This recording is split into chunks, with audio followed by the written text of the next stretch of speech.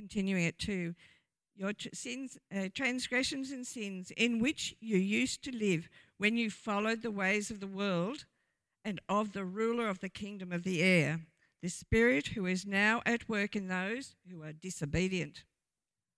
All of us who lived among them at one time, gratifying the cravings of our flesh and following its desires and thoughts. Like the rest, we were by nature deserving of wrath. But because of his great love for us, God, who is rich in mercy, made us alive with Christ. Even when we were dead in transgressions, it is by grace you have been saved. And God raised us up with Christ and seated us with him in the heavenly realms in Christ Jesus, in order that in the coming ages he might show the incomparable riches of his grace, expressed in his kindness to us in Christ Jesus. For it is by grace you have been saved, through faith. And this is not from yourselves, it is the gift of God, not by works, so that no one can boast. For we are God's handiwork, created in Christ Jesus to do good works, which God prepared in advance for us to do. Therefore, remember that formerly you who were Gentiles by birth and called uncircumcised by those who call themselves the circumcision, which is done in the body by human hands, remember that at that time you were separate from Christ, excluded from citizenship in Israel and foreigners to the covenants of the promise, without hope and without God in the world. But now in Christ Jesus, you who were once far away have been brought near by the blood of Christ.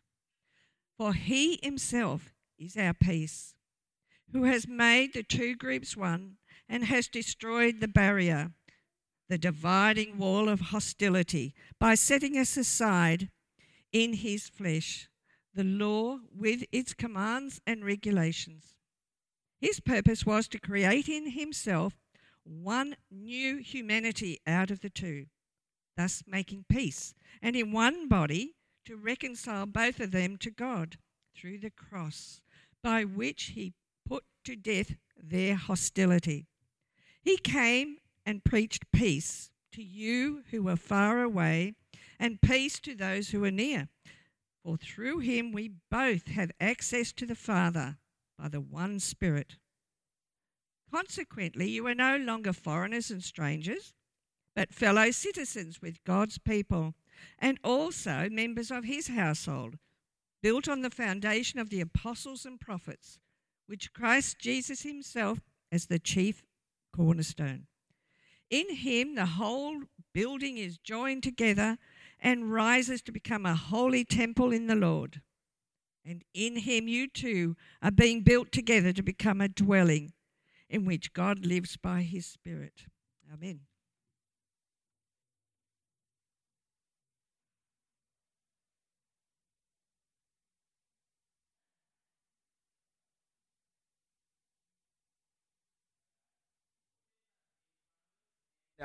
We're going to look at that together. There's a lot of people, like I said, away sick today, but we know that with sickness, one of the most prevalent new diseases of the last few years is the man flu. And the man flu is something that I've fortunately not suffered all that frequently, but when I had it, oh, did I have it. And I was in too much of a daze to really remember this, so I'm going entirely off what Tara told me. But apparently, a few years ago, when I was inflicted with the deadly disease of man flu, I woke her up in the middle of the night, and this is what came out of my mouth. Take me to the hospital, I'm dying. And she went and got me some Panadol and a cup of lemonade, probably with like a few teaspoons of cement, and fed it to me. I went back to sleep. I woke up in the morning and she told me about it in the morning. And she's my loving, kind, compassionate wife, isn't she?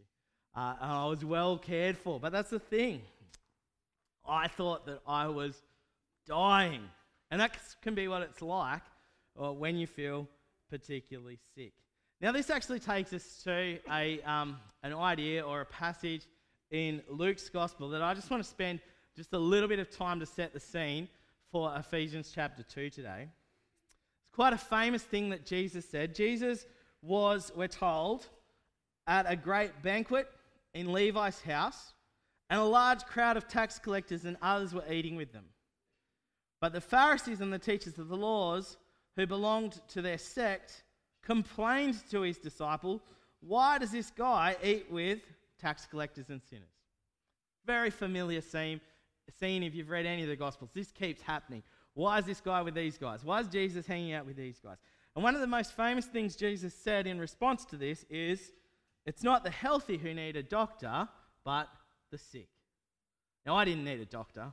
I just needed a bit of, love and care. But it's a true saying, isn't it? It's not the healthy who need the doctor, but the sick. And that was true not just in what Jesus said, but in what he did. He was there with the tax collectors, with the prostitutes, with the poor, with the unclean, with those who are outside of the nation of Israel, outside of what God had previously done in his world through calling together this people, which is what the second half of that chapter that we just read is all about.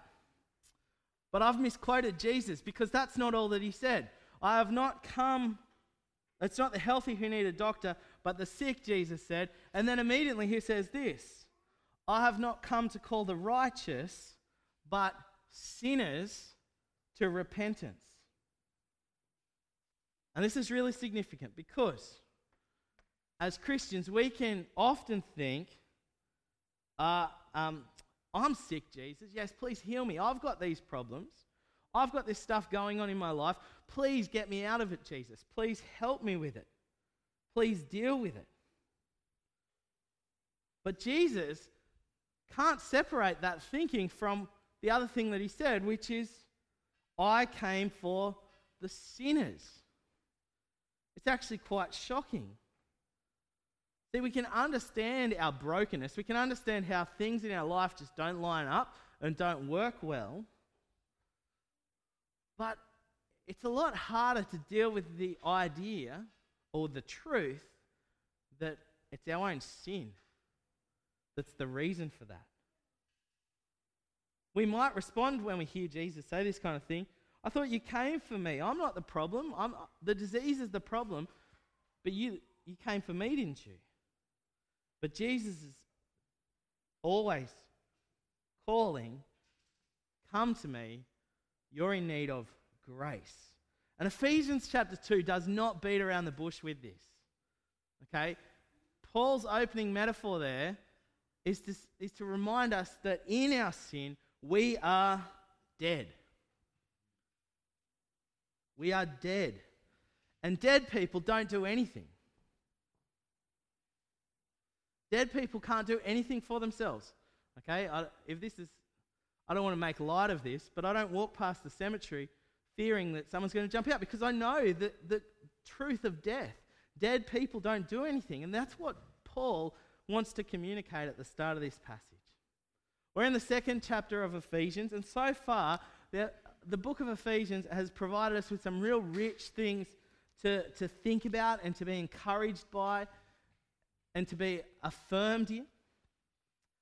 From past, present to future, Paul has already said that the gospel is the news that Jesus was always planned.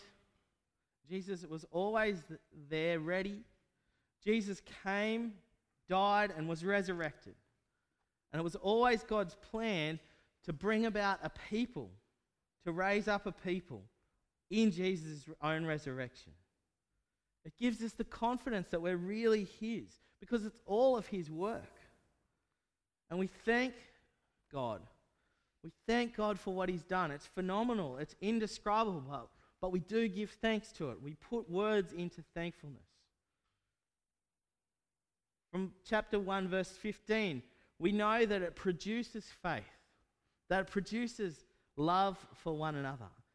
And like Paul does, we've learned that we join in that prayer, praying for that growth in that faith, growth in that love. And then a couple of weeks ago, when we were looking at this together, we delved into that idea that Paul prays specifically for their hearts to be enlightened, hearts opened up, hearts treated like as if they're our mind, but that we don't just have head knowledge, but we have heart knowledge of this truth. He prays that they would have heart knowledge. And on one hand, he's prayed this because he wants to see growth, but on the other hand, I actually believe that he was praying that because of what he needed to write in chapter 2 and what he needed to write in chapter 3 and in the rest of his book. That prayer in chapter 1, verse 18. Let me just remind us what it says. I pray that the eyes of your heart may be enlightened, in order that you might know the hope to which he has called you, the riches of his glorious inheritance in his holy people, and his incomparably great power for us who believe. Paul prays that because of what he's got to tell them in chapter 2. And what does he tell them? They were dead. Not only were you were sick because you're a sinner. See, this is the thing about sin. We're not sinners in class that way because we commit a sin. It's not like when I steal something, I become a thief, or when I murder someone, I become a murderer. Okay? When I kill someone, I become a murderer. It doesn't work that way.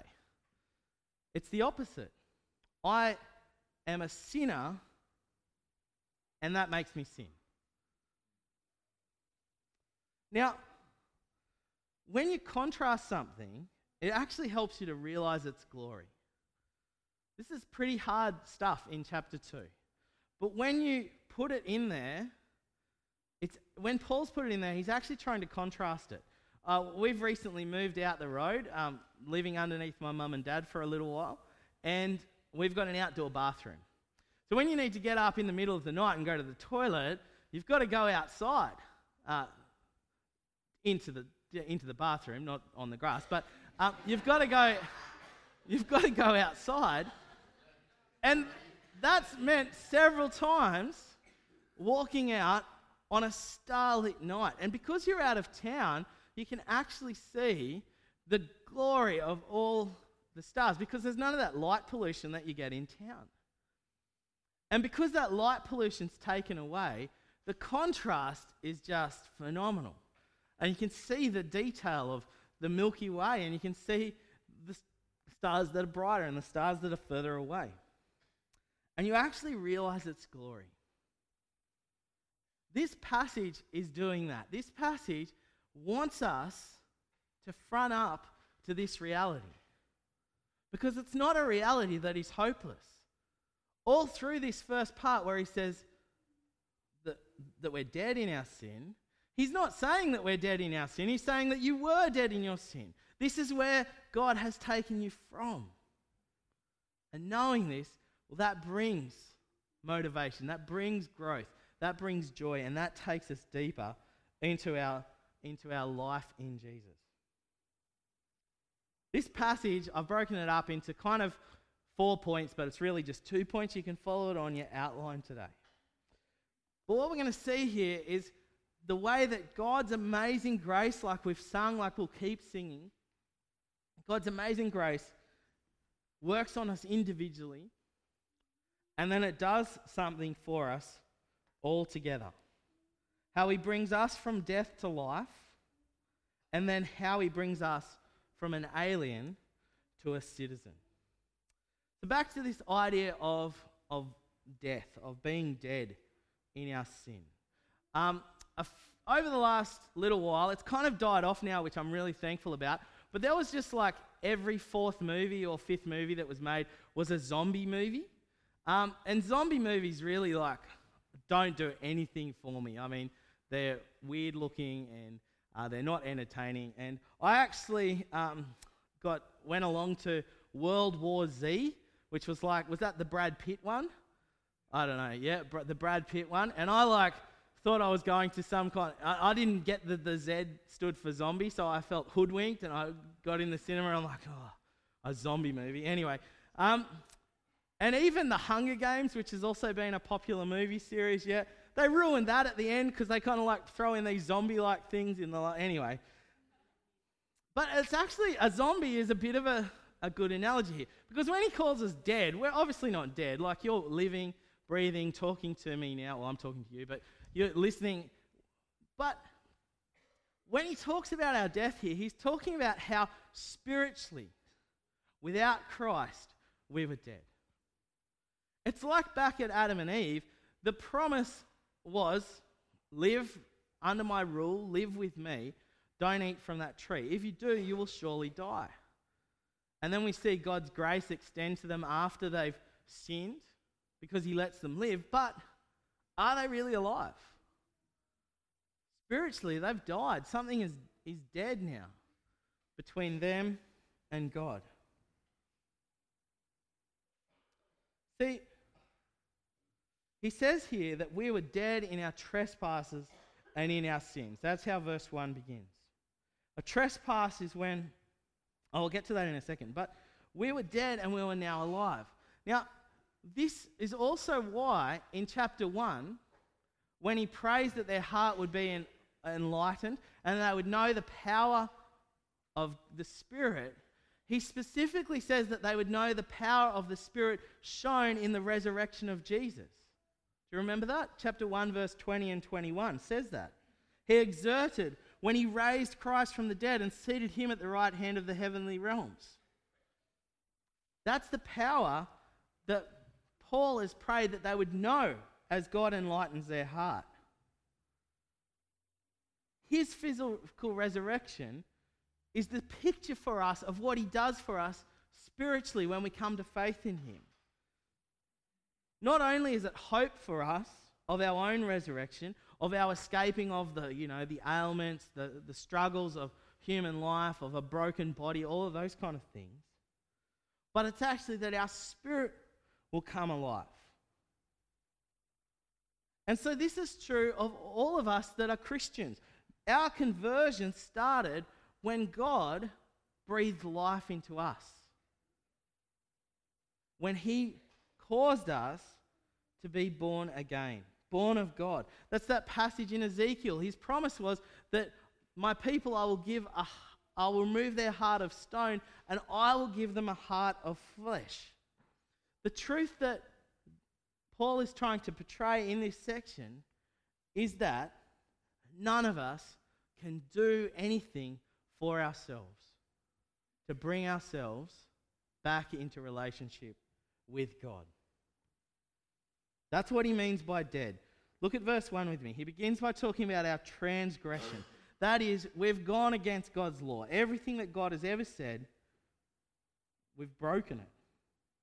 He says there in verse 2, in which you used to live when you followed the ways of the world and the ruler of the kingdom of the air. He's talking of the devil or of Satan. And he says that we are like the devil. Not that we're ruled by the devil, but in his rebellion, we also share in that rebellion. That's why it's a small r ruler. He's not over us. But it carries on into our self-centeredness. Look at verse 3. All of us also lived among them at one time, gratifying the cravings of our flesh and following its desires and thoughts. It's expressed in our self-centeredness. This is what people who are dead in sin look like. And it finishes by saying that is the reason why we're deserving of God's wrath, of God's judgment. Because God is good. He can't stand for sin. He can't let sin carry on. And God is good even in that judgment. God's goodness means that judgment. But that's what we were.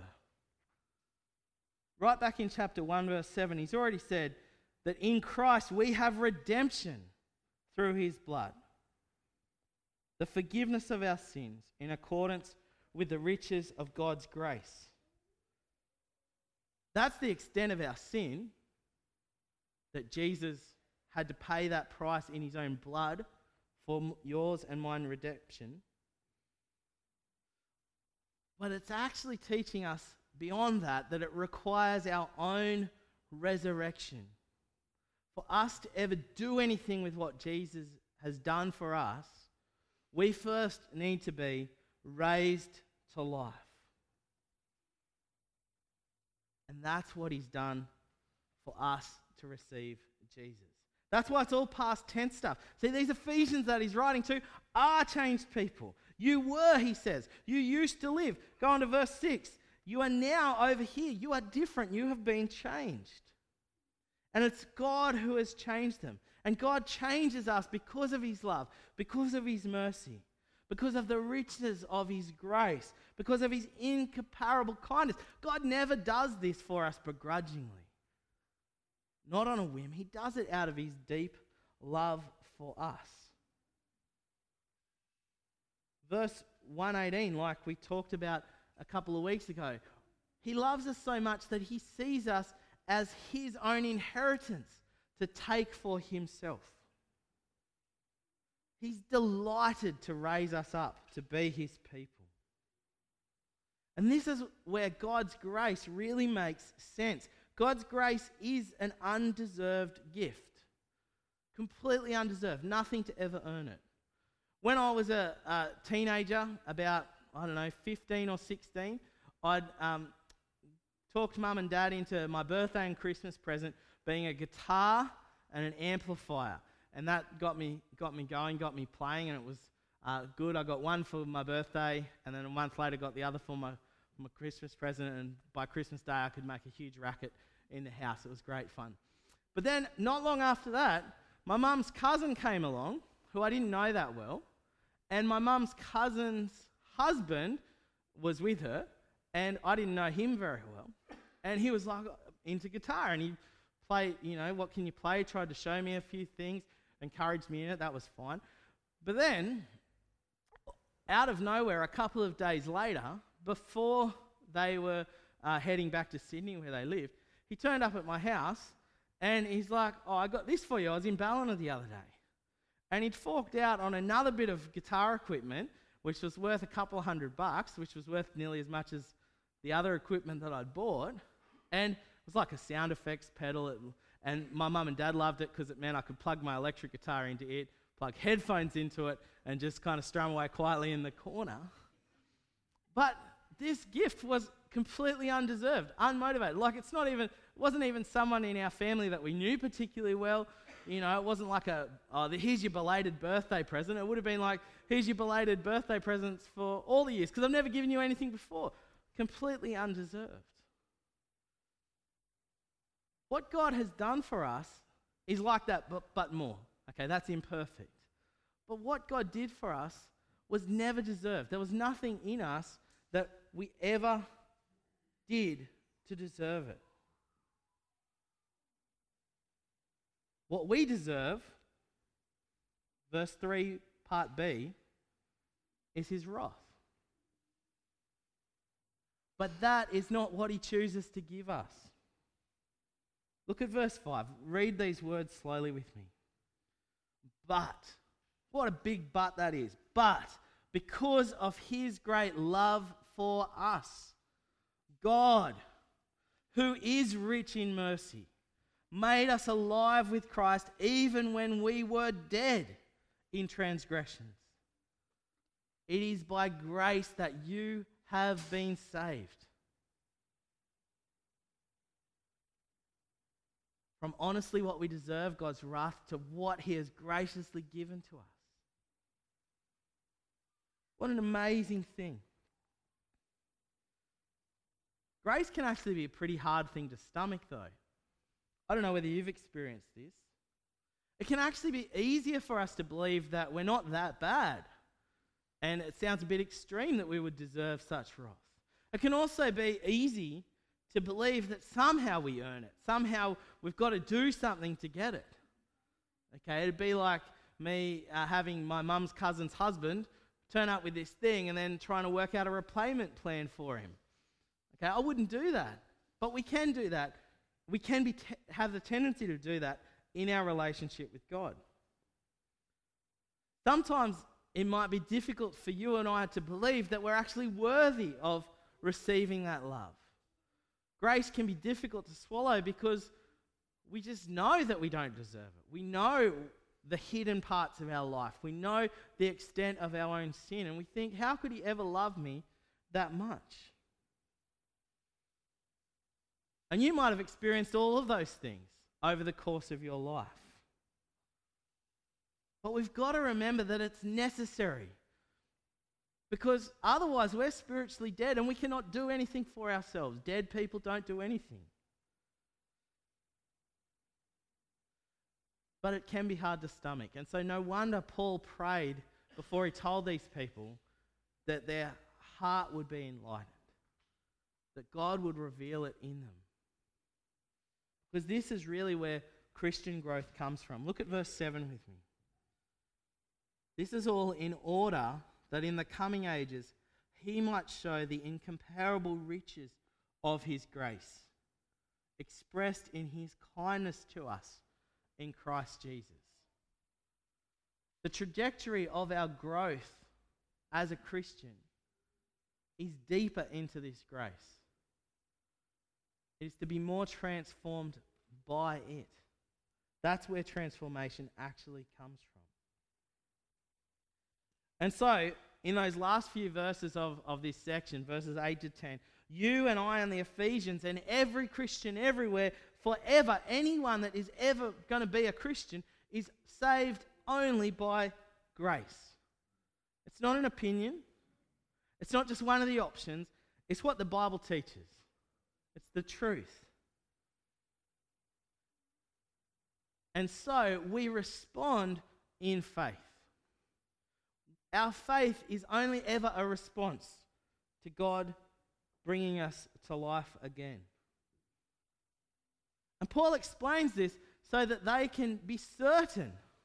Because if it's all measured on how much faith I have, whether God will raise me up again, well then, how insecure would I be? I mean, apart from that it just wouldn't work because I'm spiritually dead. But even if it did work, I would have no assurance. I would never be certain. Because I would constantly be worried that, have I got enough faith today? Am I really living up to this? Now, Paul's already said that he can see their faith.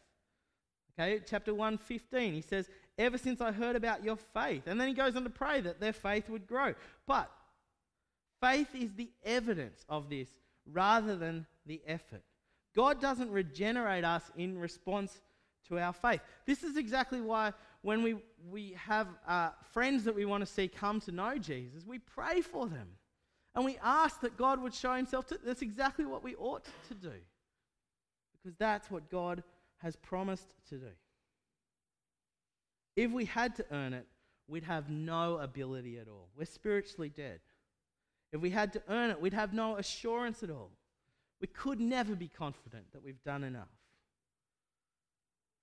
But what God has done to show us grace makes us his masterpiece, he says.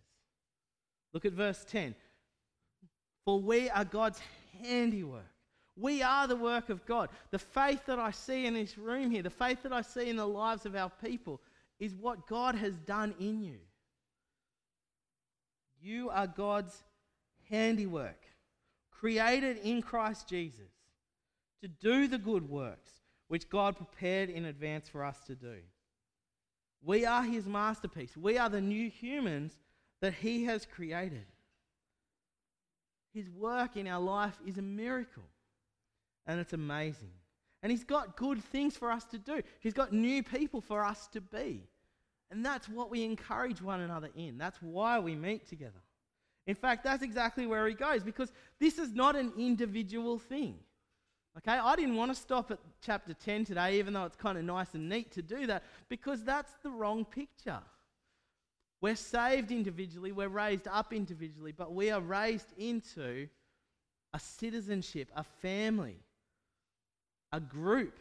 We're raised together. That's grace part 2. God doesn't just give you salvation, he gives salvation to multitudes. Our world is way too individual in its thinking. As Christians, we just get lured into that all the time.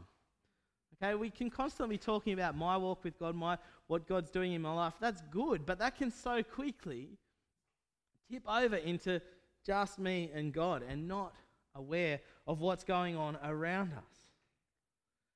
Nor does God save you just for your own peace, for your own peace of mind, just to heal those sicknesses that result from our sin. He saves us into his people. He saves us to bring peace with himself, but also peace with others. He saves us from individualism. Look at chapter 2, verse 3 with me again. All of us lived at one time, gratifying the cravings of our own flesh and following its desires. We were self-centered before we were born again. But he saves us from that and he puts us into community.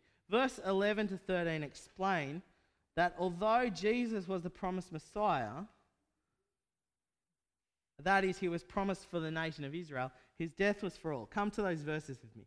Therefore, remember that formerly you who are Gentiles, so all people that were not part of the Old Testament's promises to Abraham and all his descendants, by birth and called the uncircumcised, by those who call themselves the circumcision, which is done by the body in the body by human hands. Remember that at the time you were separate from Christ, excluded from citizenship in Israel, and foreigners to the covenant of the promise, without hope and without God in the world. But now in Christ Jesus, you who were far away have been brought near by the blood of Christ. Not brought near to God, but brought into his people. You have been brought into his people. There's heaps of verses that explain this. The way that Christ's death is for all, not just for the Jews, not just for the descendants of Abraham. John 3:16, God loved the people of the world so much that he gave his one and only Son. 2 Peter chapter 3 verse 18 says, for Christ suffered once for sins, the righteous for the unrighteous, to bring you to God. 1 John chapter 2 verse 2. He is the atoning sacrifice for our sins, not only for ours, but for the sins of the whole world. See, when we come to faith in Christ, we're brought into this community. You have been brought near. And that actually means that we're brought into those covenants. We're brought into those promises made to Abraham, that we will live with God's people now and in eternity. We're brought into those promises of Moses. We're brought into those promises of David, of a king, a Messiah, a ruler in Jesus. We're included in those. In fact, what Jesus did to bring us, who are not Jews, I'm assuming you're not a Jew, he did the same thing for the Jews. What we needed is exactly what they needed. Look at verse 15. By setting aside in his flesh, that is in Jesus, the law and its commands and regulations. Jesus had to fulfill their end of the covenants for them. And if you want to look into that, just come and talk to me, because I'm not going to go into that because it's too big of a topic for this morning.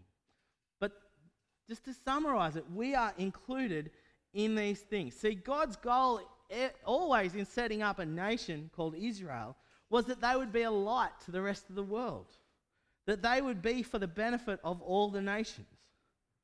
He promised that they would number like the stars in the sky, like the sand on the seashore. Now, either Abraham's kids were going to have to be very busy, just getting pregnant all the time, having lots of kids, or he was going to do it some other way. And this is exactly what he does, by adopting in all people, by adopting in anyone that calls on the name of Jesus, by anyone in whom he brings new life.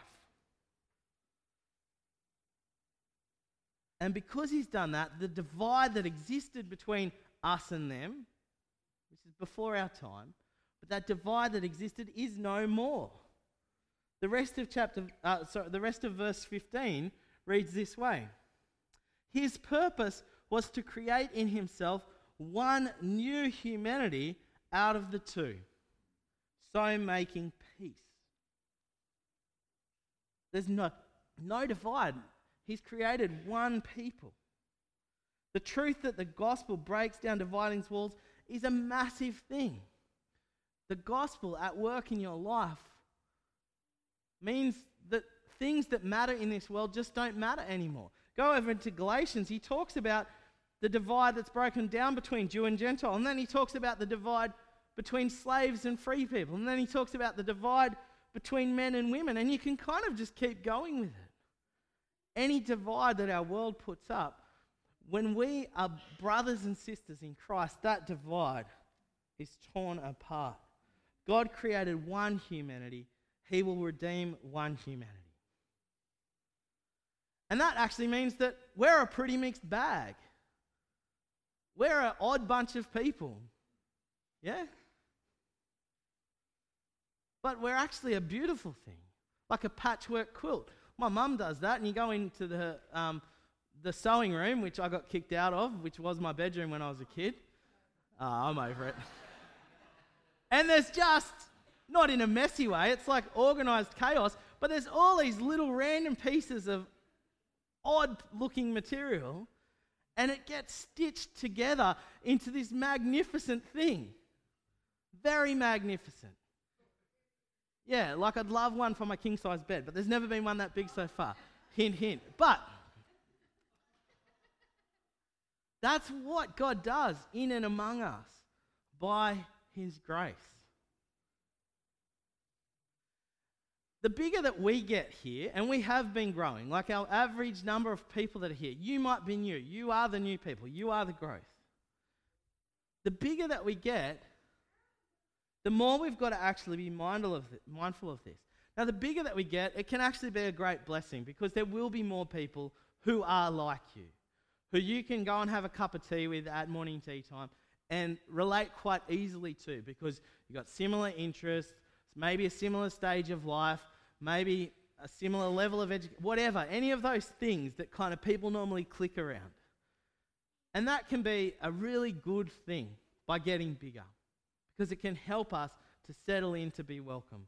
But we've got to be really careful that we don't lose the beauty of what God does by His gospel, that we don't turn into little huddles, that our gospel community Bible study groups aren't just with our friends, but they're actually reflective of this. Think about it. Who do you serve with? Who do you go, yeah, I'll do it with that person? Do you ever do that because of that person, not because of what you're actually serving in? Who do you sit with when you come in? Who do you talk to at morning tea time? Who do you take the effort to actually look out for through the rest of the week? Who do you meet with? Who do you keep contact with? Who do you seek to gain encouragement from and give encouragement to? If it's not a diverse group, then can I encourage you to think about what this passage says? And if it's not a diverse group, just look in your heart and see why. See if that's an area that God actually needs to work on, needs to change. Because there is no difference really if we're in Christ. Now, I tune into the news a little bit, and my preferred way to listen to the news or tune into the news is to go to ABC Sydney Radio, which, I don't know, I just like the presenters. They've got good charisma and stuff. But if you would believe what they said, it sounds like half of Sydney, pretty much everything built from the year 2000 is about to fall down, about to collapse because they weren't built very well. A bunch of cowboys were in there. I've heard stories about them setting up, what's that stuff when you put the metal in the concrete before you pour the concrete on it? So they've been putting Rio down, the guys come and inspect it, they rip it out after it's been approved, pour the slab, and then they can reuse it on another site, so they can cut costs that way and stuff. Look, I'm not saying that that's really what happened, but that if you believe the calls on the radio, that's the kind of thing that you hear. There's cowboy builders everywhere, isn't there? But what God has done He's not a cowboy builder. There is a solid foundation, and that's where he leaves us. Look at verse 20 with me. What God is building by his grace, what he does in calling us to life again by saving us in Jesus, he builds us into a people. And look at verse 20. We are built on the foundation of the apostles and the prophets with Christ Jesus as our chief cornerstone. And if it's Jesus that's building it, it will never fall down. There will be nothing in all of human history that stands taller or stronger than what God creates in his new people. And by grace, you're part of that. By grace, you've been included in that. And you've been given that grace actually to extend it to other people. He doesn't just say that we're built up, but he actually says that we're built into a temple. Verse 21, in him, the whole building is joined together and has become a holy temple in the world, Lord. And that is to worship God. But temples bring people in to worship God as well. And as we get built up, more people will be added to our number. It's where others can meet God. It's through us that people will come to know the gospel. I'm just not talking about them turning up on Sunday. I'm talking about as we live this through all of our life. This is how God continues to use his people to be light to the nations. To be light in Broadwater and Riley's Hill. To be light in Woodburn and Coraki. To be light in Evans Head. Even the people that come down from Waddell and from Ballina, to be light there. We're built into this temple so that other people might come and experience that new birth. God is here with us among his Spirit. You too are being built together to become a dwelling in which God lives by his Spirit. You're saved, I'm saved, not by our own effort. But we're saved by God, and that fills us with assurance. It's his abundant grace in our lives, and it brings us into that life of good works, and it brings us into that community that he uses to continue to extend his grace beyond us out of his incomparable love and kindness. Let's pray. Father, we thank you for that. Father, let this truth go deep into our hearts. Lord, as Paul prayed that the eyes of the hearts of his readers would be enlightened, Father, we pray that your Spirit would be filling our hearts with understanding, Lord, with joy, with contentment, with assurance of what you've done for us in Christ Jesus. Father, build us up in that. Lord, help us to overcome those feelings where we find your grace difficult to wrestle with and to deal with. And Lord, make us into new people, changing people, growing people. Lord, that more and more reflect the glory of what you've set about to do in Christ Jesus. We pray it for Jesus' sake. Amen.